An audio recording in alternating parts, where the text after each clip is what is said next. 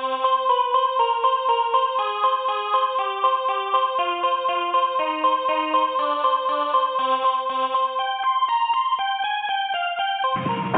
we've had a problem. Mr. Gorbachev, tear down this wall. The only thing we have to fear is fear itself. I'm not a crook.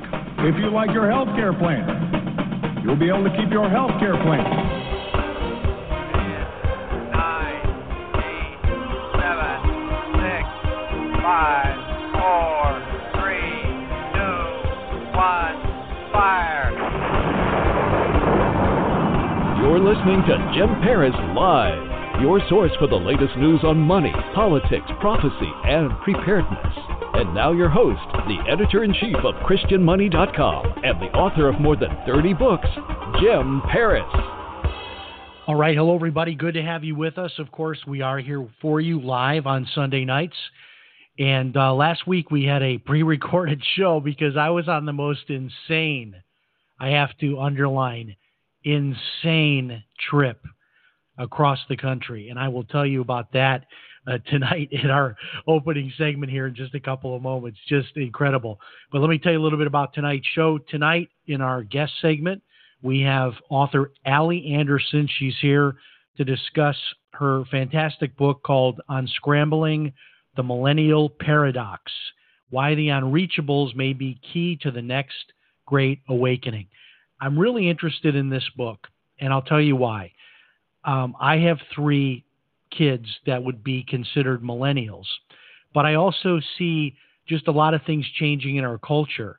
I read an article today about churches being turned into Airbnbs because there's not enough people to attend, and they're basically shutting down the church. And I don't know, I find this disillusioning, like what's going to happen to the next generation. It is interesting to watch how each generation sort of brings with them their own personality, their own approach to things, and this will be fascinating tonight in our guest segment on Unscrambling the Millennial Paradox. As we continue to do these shows, by the way, without any commercials, we do have sponsors each week to do that. Before I tell you tonight's sponsor, next week, we just confirmed it, L.A. Marzulli will be here, one of our favorite guests, to talk about his new movie. He has a new DVD out, and of course, he's always got lots of great information from a biblical perspective on UFOs and the unexplained and all of that, and he'll be with us in our guest segment next Sunday night. Tonight's sponsor that is helping us to be commercial-free is DefendYourCredit.us. Tonight, I'm going to talk a lot about what's happening with Equifax and the settlement. We're going to get into that in a moment. But one of the things a lot of people are asking me about because of this big article I published last week is who do I use for my identity theft protection? Because at this point in time, it's not really a question of if you should have it or not. I mean, we're way beyond that. If you don't have identity theft protection, you're just asking for a lot of trouble. And if you don't know what trouble that could be, just do a little bit of searching on the internet and you'll see the kinds of things that can happen to you, things that will affect you for the rest of your life. And DefendYourCredit.us, that is the product I use. I'm also an affiliate for that company. But one of the things I really love about it is they have a plan that covers husband and wife, and also your children can be on the plan as well, the same plan. And what's really important about that is the number one area of identity theft today is kids. And you might laugh at that and think, why would someone want to steal my kid's identity? It's a fresh social security number, a new identity that they can take and run with. And then you don't find out about it until your child starts doing paperwork for college and you find out that they have all these financial obligations because someone has stolen their identity. Even more tragic, the person that has typically stolen a child's identity is many times a relative that had access to the child's social security number. So we're going to get into a lot of this tonight, but check out tonight's sponsor, DefendYourCredit.us, DefendYourCredit.us. Okay, Let me tell you about this Equifax settlement deal, and then I'm going to tell you about my crazy trip. There's a lot of stuff going on in the news, frankly, that I'm not all that interested in. I'm not super interested in Trump's, battle with the Chinese and the one-upsmanship on the tariffs. I'm not interested so much in that. I'm not really so much interested in the G7 and all of that. So there's nothing, like that that's on my radar screen tonight that I'm going to get into with you. But I want to talk about this Equifax settlement. So we all know it was the largest breach, the largest data breach in history was the Equifax data breach. It happened in 2017. Roughly 145 million Americans had their personal information exposed, and that included Social Security number, in some cases also driver's license number, first and last name, in some cases birth date. So 145 million people. So all that being said, the Federal Trade Commission came up with a settlement deal for Equifax. And this is what we're getting inundated with, people asking me questions about this. In fact, I'm doing a live radio interview tomorrow morning for a station in Cleveland, and it's all about this because people want to know, what do I do? So there is this website you can go to, the Equifax settlement website. You can Google search it, you'll find it, or better yet, go to my article over at christianmoney.com. I've got a link in it to the site you can go to. And they're offering supposedly $125 to people who were part of this data breach. Now, when you think about it, $125 is not really that much money, especially when you think about paying for identity theft protection for the rest of your life because your data was exposed. It's just not enough money. But let me tell you how bad this gets. The amount of money that is set aside that will be split between everyone that applies to be part of the class action settlement is $31 million. So the $125 is sort of just a number that they picked out of thin air because the amount is $31 million. And we did some numbers here at christianmoney.com, and we took the figure of 10%. We said, let's say that 10% of the $145 million apply to be part of the $31 million settlement financial pool to get their chunk of that. So if 10% apply to get that money, which that sounds low to me, right? That only 1 in 10 people are going to actually apply to get their share of the money. But let's assume that for a moment. That comes out to then, if you split $31 million up between 14.5 million people, that's a little over $2 that each person would get. So we go from $125 down to like $2.30 or some crazy number like that. And so in my article that I wrote about this, and you can get it this week, I wrote it this week and get it right now, actually, at christianmoney.com. Read the article about an interesting angle that a guy is taking on this, which is instead of accepting the $125 or what could be as little as $2 that we've determined here at christianmoney.com, he actually went to small claims court. So what he did was, and you can do this, I show you how to do it in the article, you opt out of the class action lawsuit. You opt out. Then as a person who's opt out, you have the right to sue Equifax for your own amount. And if you go to small claims court, you don't need a lawyer. And this is sort of like Judge Judy. You go before a judge, the other side goes before the judge with you, and you just kind of each explain what your situation is, and then the judge decides. So the article I wrote, and it includes the story of this guy who decided to opt out of the Equifax settlement, and he's not the only one. A lot of people are doing this, opting out and then filing a small claims lawsuit, and he got $8,000 from a judge instead of getting a few bucks. He got $8,000. And so my article discusses how he presented his case to the judge, and it was a really good presentation. It was not just there was the data breach, but then what he did was he did the math to show how much the identity theft protection would cost for the rest of his life. So he included that.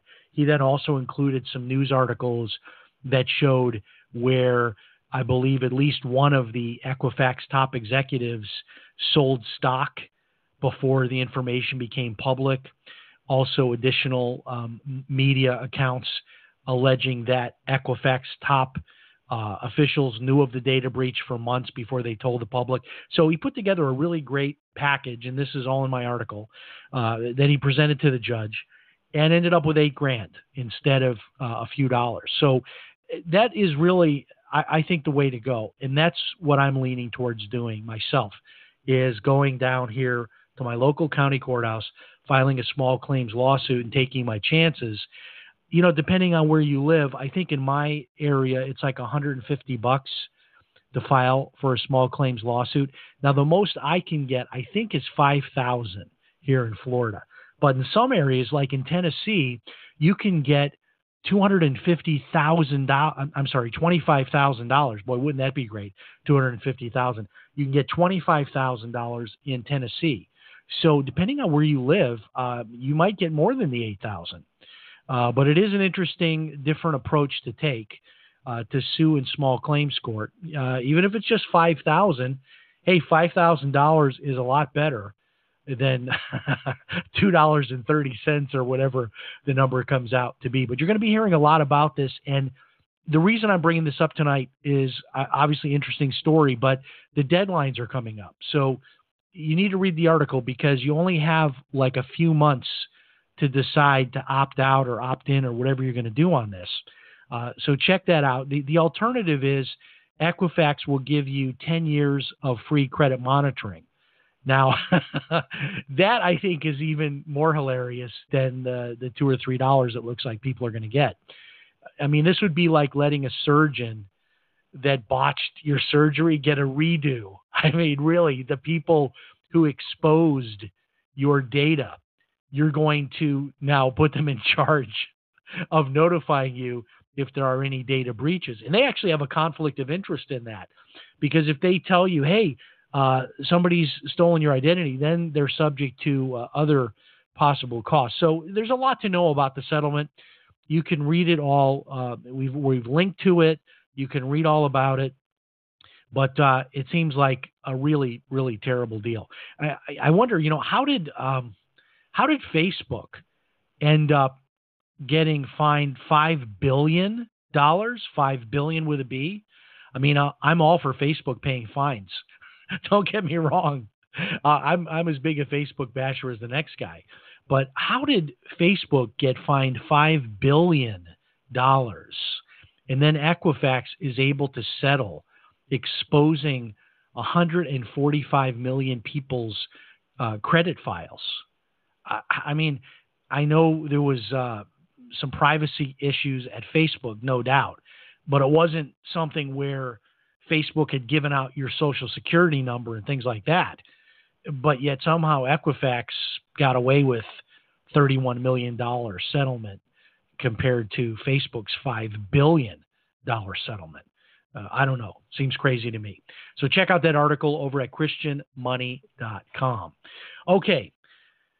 Let's talk about my trip. I just got back Friday. I got home like Friday night at midnight. So here's what happened. My daughter, who lived in the Orlando, Florida area, decided to take a job in northern New Hampshire. And she's a teacher, and she, transferred up there, and her teaching credential and all of that. And she has, for years and years and years, always loved the idea of living in the mountains, living near where you can ski, all of that. Well, that's exactly where she moved. It's like surrounded by ski resorts and mountains, and there's a river that flows off her back deck of her house. Beautiful place. So I got drafted to drive the moving truck. Now, what a lot of people would do if they were going 1,500 miles, they would probably sell most of their stuff and then maybe use one of those little pods that you can rent where they bring it to your driveway, you fill it up, and then they deliver it to your new house. Just the bare essentials, right? Not my daughter. She ended up with a 26 or 27-foot truck. And this truck was when you get in it, you have to go up 2 different steps to get in it. It's like getting into an 18-wheeler. I'm not kidding you. And the clearance is almost 13 feet high, is how high this truck is. I mean, this is literally like an 18-wheel truck, like the big trucks you see. And so I didn't really realize that I was going to be driving a truck like that. I thought it would be like a regular, like smaller, one-family type U-Haul truck, which I've driven those over the years, when we've moved and helped friends move and things like that. But this was just massive. I mean, this truck was so big that even just, making a turn, you've got to go like really wide right and then come back, and even getting it to pull up straight to like a gas pump to fill up the gas tank, which it took diesel gas, and we had to find only certain gas stations that had diesel. And, that wasn't easy all the time, depending on where we were. And I'm driving this truck through the mountains. I mean, it was crazy. She had us on this route. She said it would save a lot of money on tolls for us to go westerly instead of going like right along 95, where you end up going through like New York City and all of that, which sounded smart to me until we started going through the mountains. And the mountains started like in Wilkes-Barre, Pennsylvania, and went all the way to New Hampshire. And I had to go into like 4 lower gears on this truck to get over these different mountains. It was crazy. We broke it up over 3 days. 3 days. And since she was traveling with 3 dogs, so she was in her car with 3 dogs and a cat, and actually one of the dogs ended up in my truck. So I'm riding with this dog in a cage next to me on the passenger seat, and then she has the other dogs and a cat. And she had trouble even getting like hotels for us, because not every hotel is going to welcome you with your 4 animals, believe it or not. So that was sort of the other part of the adventure, was some of these really seedy, low-end hotels we ended up having to stay in because of all the animals that she had. But, man, I was exhausted. But I have to tell you, it was what the most interesting part of the whole thing was. The Libertarians in New Hampshire have some kind of an outreach where if they find out that someone is moving, what they will do is offer to come and help you unload your moving truck. And so I showed up with this big giant truck. I mean, 26-foot truck, 27-foot truck. I mean, it was totally filled from floor to ceiling, from front to back. And these Libertarian guys, there were 4 of them that showed up, and then also a female showed up. I believe it was one of the man's wives showed up. So there was 5 of them, and they literally unloaded this truck. I helped as much as I could. I was exhausted after driving 1,500 miles, but I mean, they were soaked in sweat. They worked like animals for 2-3 hours unloading this truck for free, just as an outreach. And I thought, man, what a neat thing to do. I mean, they made lifelong friends with my daughter, and my daughter's husband didn't get to meet them because he started a new job and didn't get home until late that night, until after the moving was done. But they made lifelong friends with my daughter, offering to unload that truck. And so I went out, I took these guys out, afterwards for dinner, because I was so appreciative of all their help, and was interested to learn from all 4 of these Libertarian guys that they were all 100% for Trump, which I get it that Libertarians are a little bit outside, the normal political spectrum, and that they could like Trump, but the idea that they all were for Trump, even more so than a Libertarian candidate, I found it interesting. And they spoke very highly of Trump, and said that, there was a very large support for Trump in New Hampshire. And I don't know why. I guess I just sort of pigeonhole people from the Northeast as liberals. And New Hampshire is really becoming more and more libertarian.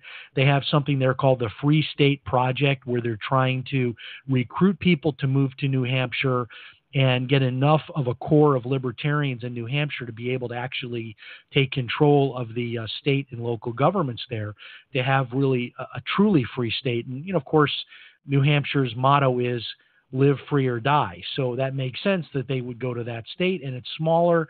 So the ability to, have a political influence there is a lot easier than it would be in a larger state. But interesting to see people open carrying firearms on their hip. New Hampshire is an open carry state. There's not even a permit required to have a firearm. You're a living, breathing person over the age of, I believe, 18. You just go buy a gun. You strap it on your hip, just like the Old West. One of the guys that was helping us unload, he had a gun strapped to his hip.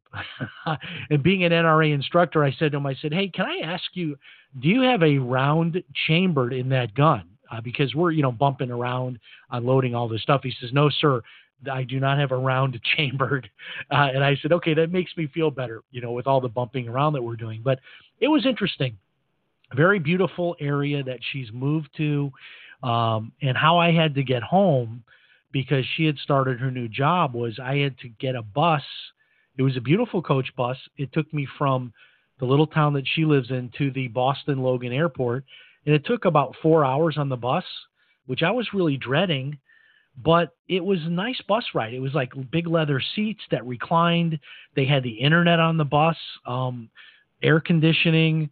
There was like a little thing you could plug into and listen to different radio programs if you wanted to do that, music. It was a really nice bus. I found it funny, though, that my bus ticket cost about the same as my plane ticket. That's how crazy cheap plane flights have gotten. I flew on Spirit Airlines, which, I've flown on Spirit many times. I have no complaints. It was perfectly fine. I always pay a little bit extra to get an aisle seat because I like to be able to get up and walk around. And I did. I paid $7 or $8 to get an aisle seat. But my cost of my flight was $50, and my bus ticket was $42.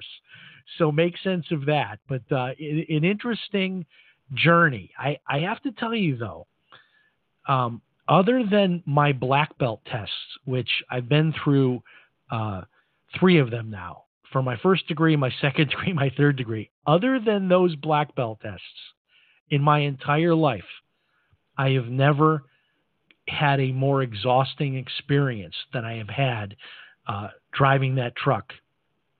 Literally to where my hands hurt from this big steering wheel and my shoulders hurt from moving that big steering wheel. I have a new respect for truck drivers, I have to tell you.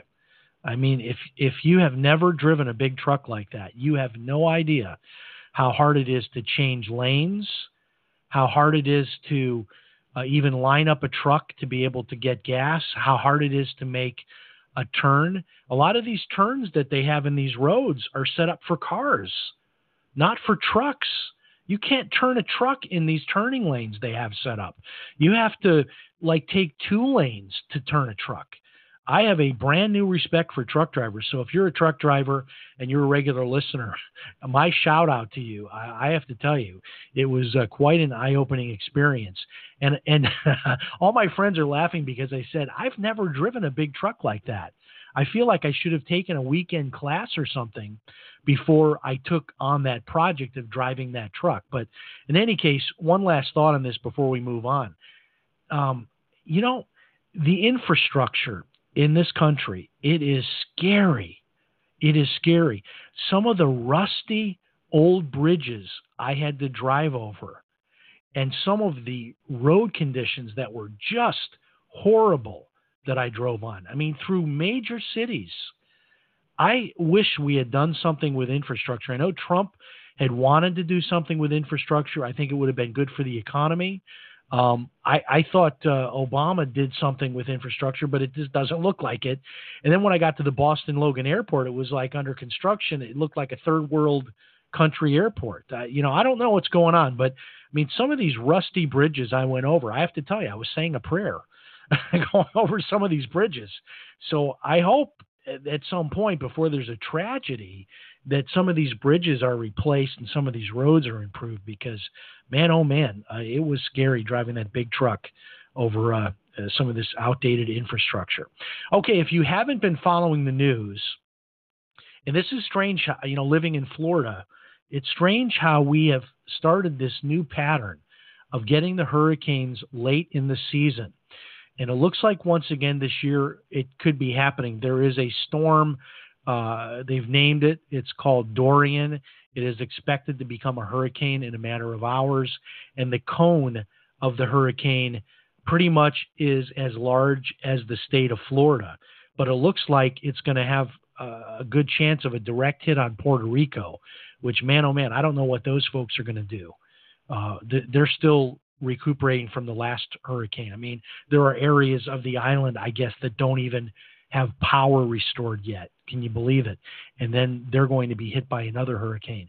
This could hit Florida. It could become serious. And apparently there's another tropical depression behind this storm. So it's like maybe one, maybe two are coming. So if you live in the southeast, start watching carefully. I saw a news report this morning that people in Puerto Rico were lined up before their Sam's Club opened, lined up like as far as you could see to try to get the supplies. And it happens very quickly. You know, you literally go from, in Florida here, this is how it happens. Like 1 minute, there is ample supply of water and things that you need. You need water, you need flashlights, you need batteries, you need food staples, food that you can eat if the power goes out. You need gasoline for your generator. One moment, all of that is there, and then boom, it's gone. And you don't want to wait until that tipping point. You don't want to be one of those people in line for the plywood and the gas and to try to find a generator and try to get food and water. You got to take care of that soon. You got to get your cars filled up with gas. Top them off first thing this week if you're anywhere in that cone, because gas is one of the first things to go. And you can't evacuate if you don't have a car full of gas. So that's one of the most important things to do. All right, one last thought here. Been following this really strange occurrence of all these earthquakes happening in the Midwest. And I read a news story over at Zero Hedge, and I forget exactly the title, but just paraphrasing, it was something like this. Is the big one? Have we misdiagnosed where the big one is going to take place? That is the next big earthquake. We're all assuming it's going to be a West Coast event, San Francisco, Los Angeles, that sort of thing. But there was one county in Kansas had 11 earthquakes, like within a 24-hour period. So weird things are happening with earthquakes. Of course, it's biblical. In the end days, one of the things that is predicted is earthquakes. And we'll be talking more about that next week with our good friend, L.A. Marzulli. Okay, a lot tonight to get into. We have our special guest all lined up. She is holding. Her name is Allie Anderson. Her book is Unscrambling the Millennial Paradox. And we'll fire up the open. And we'll be back in 1 minute with our guest. Stay tuned.